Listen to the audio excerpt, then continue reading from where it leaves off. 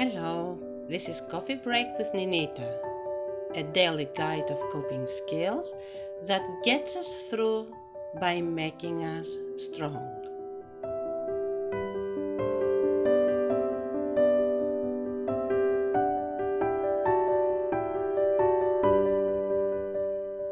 Moving along, describing the behaviors that develop when we don't do that much of a good job with our emotions felt when we face uncomfortable situations or tasks.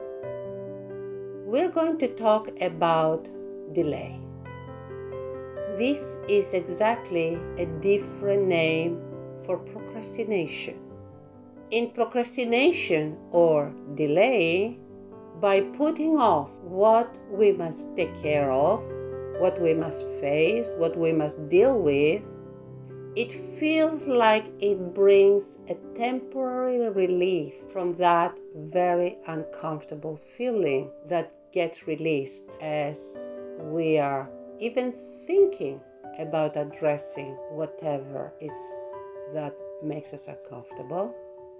With denial, we face another set of emotions that make us feel unsettled, uncomfortable, because yes, we did not face the situation that releases unpleasant emotions, but it is not behind us. It is still in front of us, and we're just in so many ways delay the unavoidable. So what I just said releases another set of emotions that are unnecessary to experience. Stress, fatigue, anxiety. You get the picture. This kind of emotions.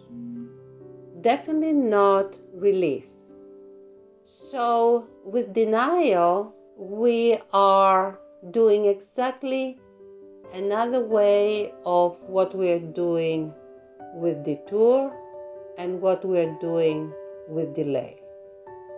We buy time so that we will not deal with the situation at the present time.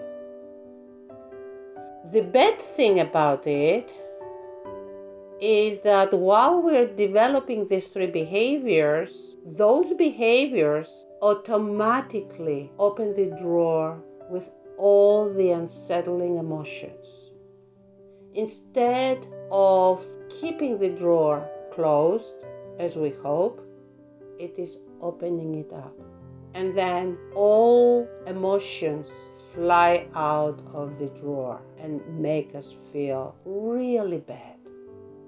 To the point that in the end we feel emotionally paralyzed. And sometimes it is around here that we start developing some physical symptoms. And those physical symptoms are caused from the emotions that are trapped because we are not addressing what we need to address. Remember what I said before. Often we see lying as a bad behavior. And it is. But not only because we change the truth, but because it releases complicated consequences, which is result of doing the wrong thing and feeling unnecessary emotions that are not helpful, are byproduct of these types of behaviors. For example, I need to go to the dentist, but I'm afraid. So at first I say, well, my teeth are fine, I brush them. Or I can say, if so-and-so had not given me a bad taste when I went to see the dentist, then I would be more regular going to the dentist. Or we say, I will schedule the appointment, but I don't have time now. I will do it later. During these behaviors, what happens is I build up stress, anxiety, tension. My teeth are not checked.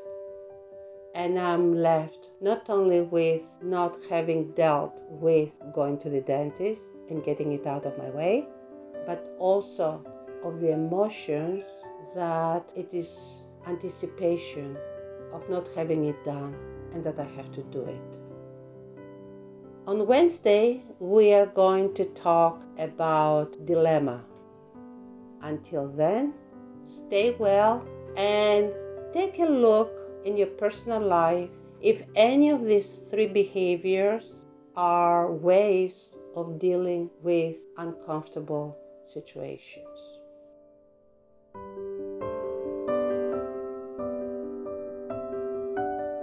Please leave your comments and suggestions on Facebook or email us on stayhall@gmail.com. Until tomorrow, stay well and God bless you.